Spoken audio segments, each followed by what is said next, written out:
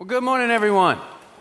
It is wonderful to see you here today at the Vista. If we haven't met before, my name is Austin. I get to serve here as one of our lead pastors. If you're joining us for the first time in a long time, maybe it's your first time at church in a really long time. We're just so glad that you joined us today, and we hope that you feel loved and welcomed and wanted, that you fit right in.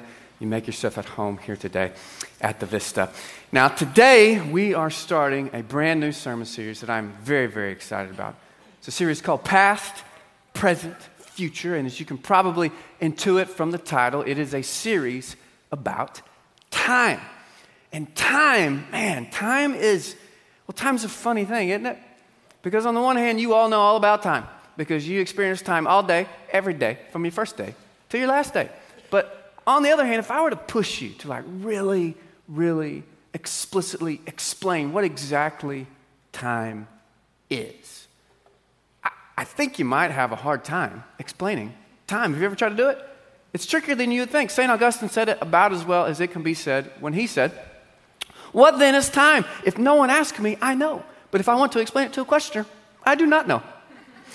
Do you remember anybody seen the movie Interstellar? It's probably 5-6 years old now. Oh, it's so great. Christopher Nolan, Matthew McConaughey. Well, there's this one particularly mind-bending sequence about time wherein these two astronauts go and they land on this planet that is orbiting very closely to this supermassive black hole called Gargantua. And they end up spending about 3 hours on this little planet orbiting this supermassive black hole. But 3 hours on that little planet is the equivalent of about 23 years on planet Earth, due to the way the immense gravity of a black hole literally slows down time. A very real and not science fiction phenomenon known as time dilation.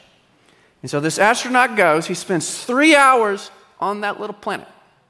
And then when he gets off of it, he is now the same age as his daughter back on planet Earth. And this outrageous sounding but very possible scenario is a reminder that we're not just creatures who live in time, but we are creatures who in a very real sense are made of time. That time is not just something that we are in, but time is something that is in us, which means that our relationship to time is a very essential part of our relationship with God. James Smith is a theologian that I really like, and he's got this great book on time and discipleship and the relationship of the two called How to Inhabit Time, and he's got this great phrase that I want to use. Here's what he says. He says, "We ride the cusp of a wave that we call the present, driven by the past and headed for the shore of the future." We ride the cusp of a wave we call the present, driven by the past and headed for the shore of the future. And I love this visual because it's so true to what life feels like, isn't it? I mean, we're all just kind of like thrown into life. You're tossed on top of this wave that is living, and we're all trying to figure out how to navigate, how to surf this time of our lives well. And so what we're going to attempt to do in this series is that it's a little bit of biblical practice and discernment on how to surf our time well by talking about healthy and unhealthy ways of relating to our past, our present, and our future, starting with our pasts. Now, it's in honor of the past that we have officially christened this Sunday Letterman Jacket Sunday. You might have noticed a few people wearing the Letters. I brought mine. I just didn't think I could preach it. I didn't think you could take me seriously, although it has so many patches on it, okay? There are a lot of staffers in them, some of whom, though, they didn't wear theirs because they said they couldn't find theirs, which I think we all know is code for they lettered in Dungeons and Dragons, which is fine. I did play a little bit of D&D as a kid as well. We thought we'd get things started with a little crowd participatory challenge. And so here's what we're going to do. We've gathered together some baby pictures of all of our staffers. Look at how adorable these staffers are. So what we're going to do is we've picked one of these that we're going to single out. And the first person to raise their hand, first service had a really hard time with this, raise their hand and answer correctly is going to win a vintage handheld Pac-Man video game. Kids, if y'all don't know what this is, it's basically like a Switch with one game and one button, okay? It's so much better than a Switch, okay? So y'all get the game. We've only got one of these to give away. Pac-Man are not in our Vista budget, so we pulled this from Dave's salary, so there's only one, okay, that we're going to give away. So I'm going to throw the picture up. First hand gets it correctly wins. Count of three. 1, 2, 3. Who wants to guess? Right here, my man. He is a football player. You have to be a little more specific, though. You? Okay, these are not a great start. Anybody else want to? It is not Austin. That would be very, self-referential. Anybody else? Any guesses? Troy Aikman.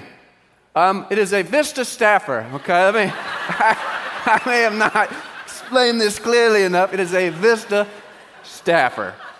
Wendy. Nick, that's correct. Nick Follower, our beloved community pastor. Mark, I'm going to throw this to you. Don't you drop it. It's worth $1,000. Pass it back there to Wendy. Well done, Wendy. And so now if you have your Bibles, we'll turn to John 21, where we have this really fascinating story about a reckoning with the past. Okay, so John 21, verses 1 through 17 will be up here on the screen for you as well. It says, now after these things, Jesus manifested himself again to the disciples at the Sea of Tiberias, and he manifested himself in this way. Simon Peter and Thomas, called Didymus, and Nathanael of Cana in Galilee, and the sons of Zebedee, and 2 others of his disciples were together. And Simon Peter said to them, I'm going fishing. And they said to him, we'll come with you. So they went out, they got in the boat, and that night they caught nothing. It's a very realistic fishing trip. But when the day was now breaking, Jesus stood on the beach, but the disciples didn't know that it was Jesus.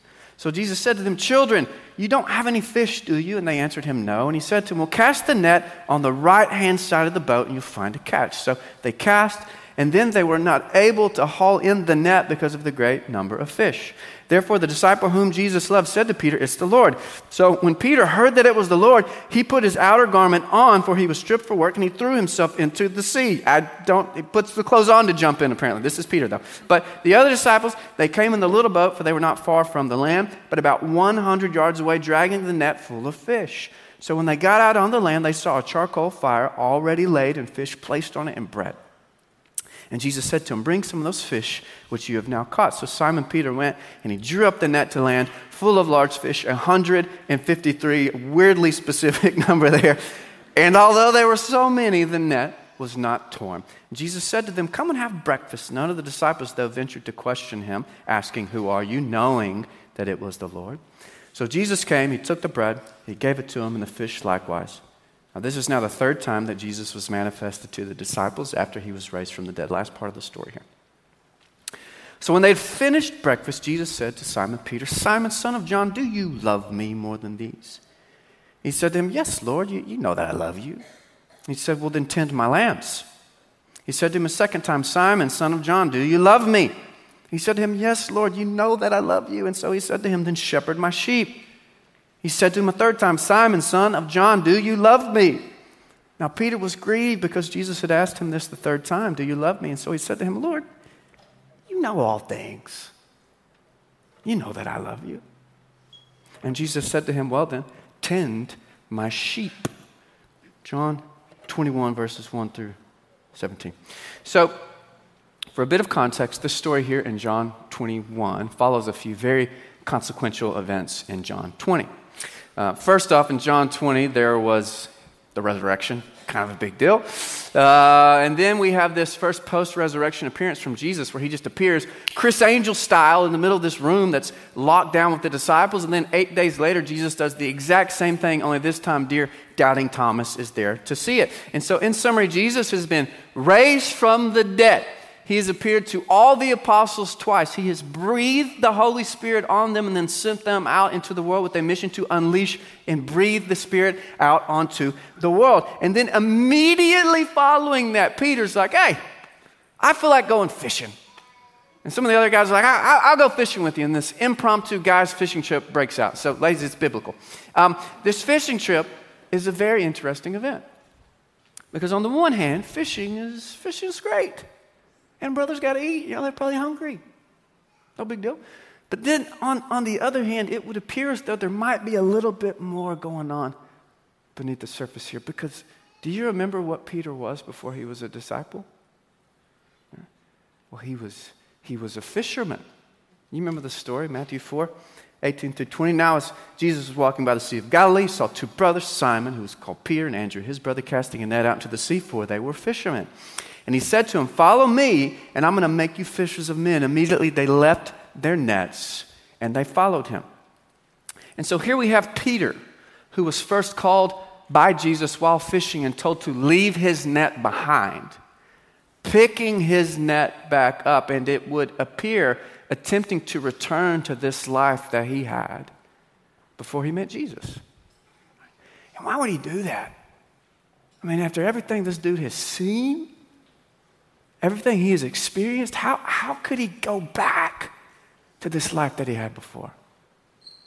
But that's the thing about the past, isn't it? Namely, you don't have to go back to it because it is always with you and it is always in you. To quote James Smith again, he says, our past is not what we've left behind, it's what we carry. And so given that we cannot not carry our past, nobody gets that option. How can we learn how to carry this past that we all inevitably carry well? And so to answer that question, we're going to walk through this story and we're going to look at 3 healthy and unhealthy ways of carrying our past. For symmetry's sake, we've framed them up as opposites. So 3 unhealthy ways of carrying our past are nostalgia, denial, and shame. The 3 healthy and inverse ways of carrying our past are gratitude, acceptance, and contrition. And so let's start with nostalgia and gratitude. Now, the great philosopher Tony Soprano once said that remember when is the lowest form of conversation. And you know what he's talking about because we all know that there are all these unhealthy ways of being stuck in the past. You've seen it, you've done it, but in the past's defense, so much of the past was so awesome, wasn't it? I mean, I was a child of the 90s. Any other children of the 90s in the room today? Yeah, there are a lot of us. It was a wonderful time to grow up, wasn't it? I mean, yeah, my goodness. I mean, you kids nowadays, you will never understand how happy you were when this thing rolled into the classroom. Anybody remember this? Oh, my Lord.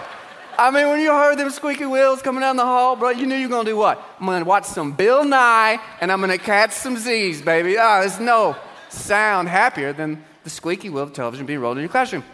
And then, does anybody remember the pencil sharpener? Anybody remember the pencil sharpener? Yeah, you remember the pencil sharpener. Okay, so here's the deal. Back in the day when you got a new outfit, you got some new sneaks, you couldn't post them to Instagram or TikTok, and so here's what you would do. On the day when you were going to wear your new outfit, you would bring a bunch of unsharpened pencils with you, right? And you would wait till everybody was in the middle of an assignment, and then you would stand up, and that walk to the pencil sharpener, bro, that was your runway. You walk down that runway, you get to that pencil sharpener, you know.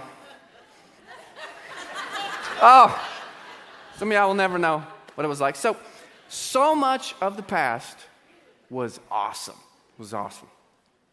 But then there are a lot of things in the past that were not so awesome. And as the columnist Franklin Pierce Adams has pointed out, nothing is more responsible for the good old days than a bad memory. Now, case in point, somebody sent me this a few months ago, and I promised that I would find a way to use it in a sermon. Now I'm fulfilling that promise. Y'all check this out. Still, any attempt to restrict drinking and driving here is viewed by some as downright undemocratic. It's kind of getting common when a fella can't put in a hard day's work, put in 11, 12 hours a day, and then get in your truck and at least drink 1 or 2 beers. They're making it laws where you can't drink when you want to. You have to wear a seatbelt when you're driving. And pretty soon we're going to be a communist country. Yeah, right? Right? Can I get it? Y'all remember the good old days when you could just slam a sixer on the way home from work without your seatbelt on and your toddler driving for you so you could double fist them silver bullets? You remember the good old days? Back before we were a communist country.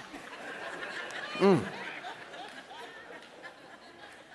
whole sermon was just built around that one clip.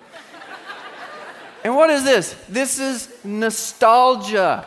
This romanticizing of the past where we cling to the past in deluded and very, very, very unhealthy ways. And Solomon, y'all remember Solomon? We spent a lot of time in his book not too long ago. He was anticipating this when he said in Ecclesiastes 7, verse 10, do not say, why is it that the former days were better than these?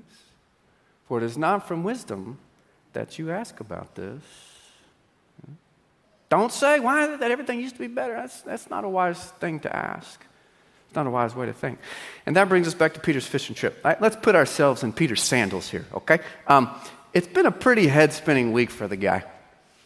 He's followed Jesus. He's seen all these remarkable insane thing. God's Messiah in space and time on planet Earth. But then they get to Jerusalem and it all goes south. Jesus is arrested, he's mocked, he's judged, he's murdered, he's stuffed down in the tomb. And then you got Easter morning and the empty tomb and the angels and all these post-resurrection appearances. All that to say, the dude has had quite a week. You know what I mean? I don't know what kind of week you've had, but it's probably not been any more drama-filled than this guy's week was. And so you can imagine him just wanting to get away from it all, right? You've been there. And so he goes out fishing, and the nostalgia is probably washing over him again as he throws those nets out into the sea, and he remembers this time when things were simpler for him, and he was just a fisherman. Now, I'm 37 years old.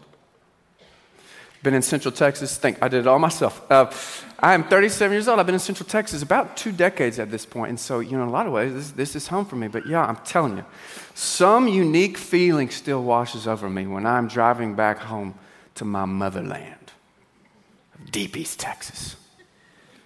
And you hit that piney wood curtain. You know what I'm talking about?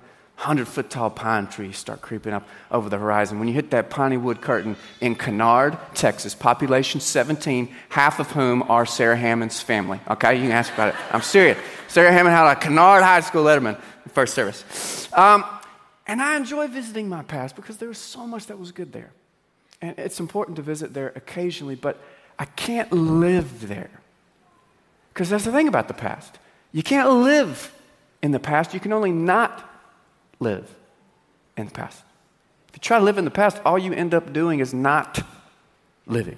And so Peter's out there in the waters, he's trying to live in the past, and who comes looking for him? It's Jesus.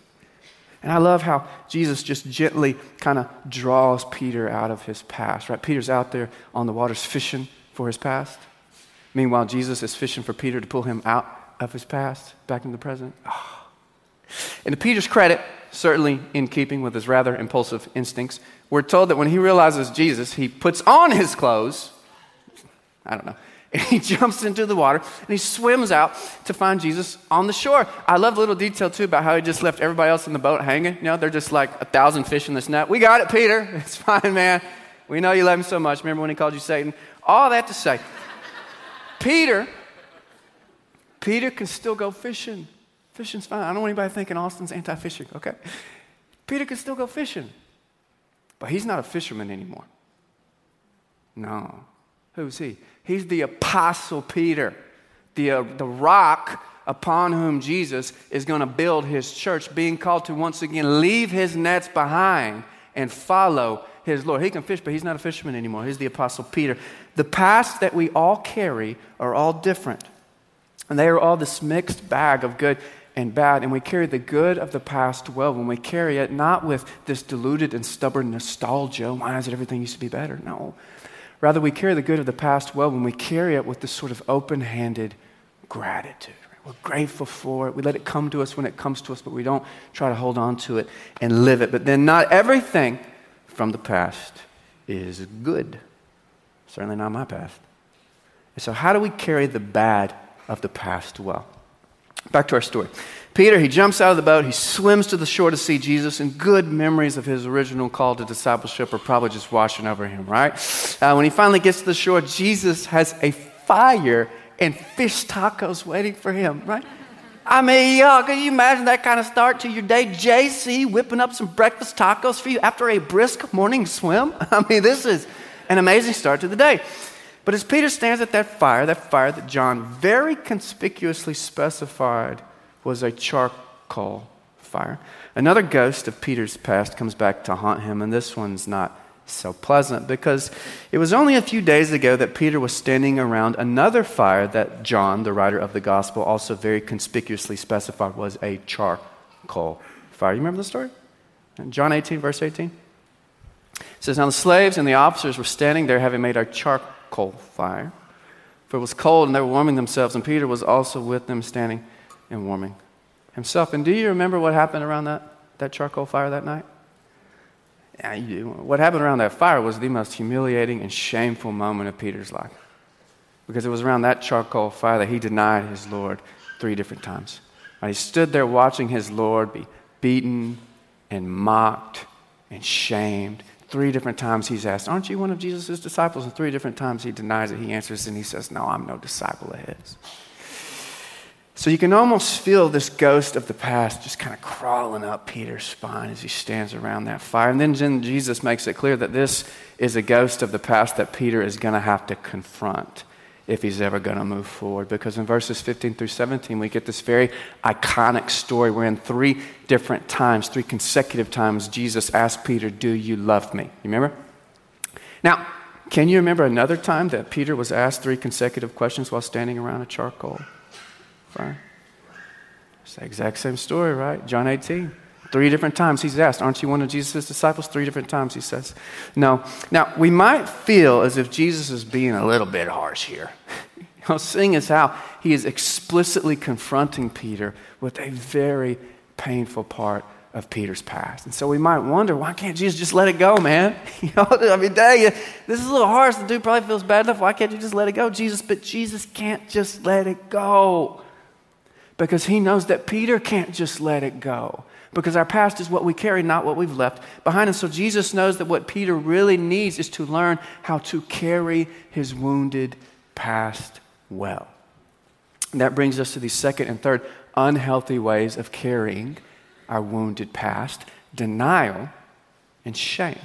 Okay? Denial and shame. So here is something very, very important about your past that I know. I did a little bit of digging this week on you all. And what I know is that you live with the scar tissue of the stupid, senseless, and sometimes terrible things that you have done. And the stupid, senseless, and sometimes terrible things that have been done to you. I know that this haunted past that you carry around is something for which you're neither completely innocent nor completely guilty, but a very complicated mix of both. And as tempting as it is to want to deny our complicated history, and as tempting as it is to want to just give in to the shame of it, it is imperative that we trust that our God is a God who is fully committed to fully redeeming our histories if we'll just let him. Now, I was in 5th grade when my parents got a divorce. And even back then, I was this absurdly independent and stubborn child. And so I remember crying about it that day, and then not for like a decade. Because I was in denial. Because I was too prideful to admit that this thing had like broken me, and it meant there was now this new future for my life that I'd never anticipated. I didn't want to admit it. I wanted to deny it. But you can't find healing by walking in denial and pretending like it never happened. And you want to know why? Because it did happen. It did happen. And so you cannot not carry it. And this brings us to the inverse and healthy ways of carrying our wounded past, namely acceptance and contrition. Acceptance and contrition. One of my neighbors, she's in the grandmother phase of life, and she's raised 3 wonderful kids, and so when she gives parenting advice, I tend to listen. It was about a year ago. We're all out in the front yard, cul-de-sac, playing around, and one of my kids, this is going to be very shocking, but one of them did something very mean to the other one, and I caught him in the act, like eye contact. You know the look I'm talking about? And so then one of my boys offered one of those, I call them CYA apologies, where it's like, wham! Sorry, Dad, my bad. Bam, bam, bam, bam. And it was a Friday night, so I wasn't in a disciplinary mood, okay? Not my best moment, but I wasn't in a disciplinary mood. So I just said, it's okay, just don't do it again. And in a very rare moment of helpful, unsolicited parenting advice from a neighbor, my neighbor turned to me, she said, so Austin, for whatever it's worth, whenever my kids were growing up and they did something wrong and they apologized, we made sure that we never said, it's okay. And instead we said, I forgive you. Not it's okay, but I forgive you. Because you know what? It is not okay to just punch your brother in the face. It's not okay. But I do want to be able to forgive you for it. Your brother doesn't. Maybe one day he will be. I do want to be able to forgive you for it. And I think this is a really helpful way to think about the way in which God redeems our past. Because there is a lot of confusion about the way that grace works in our lives. See, a lot of people are under the impression that grace just kind of magically erases our past. And I know that might sound good at first, but it would actually not be a very gracious thing for God to do. Because if God were to just erase our past, then God would be, in a very real sense, erasing us. And so God refuses to let us deny our past by erasing our past, because God is fully committed to redeeming all of our past, because God is fully committed to redeeming all of us. To quote James Smith again, he says, grace is overcoming. It's not undoing, it's not effacing, it's not regretful, it's overcoming. Now, there's something scandalous about the way that God takes up this contingency in our lives, all of it, even the heartbreak and the sorrow, the evil and the injustice, and He forges it into the singular life that is mine, that is me, because it is me, the fruit of zigs and zags, stitches and scars, who is then renewed, empowered, and called. Or as Rowan Williams puts it, this is one of my favorite quotes about the gospel. He says, the gospel will not ever tell us that we are innocent, but it will tell us that we are loved. In closing, if you want to carry this complicated past that we all inevitably carry, well, then first off, you have to learn how to carry it with acceptance. Now, acceptance does not mean endorsement, because we certainly cannot endorse everything that we have done, nor everything that has been done to us. But we do have to accept it because it happened. And in so doing, we entrust that a good and gracious God can bring good out of even our worst happenings.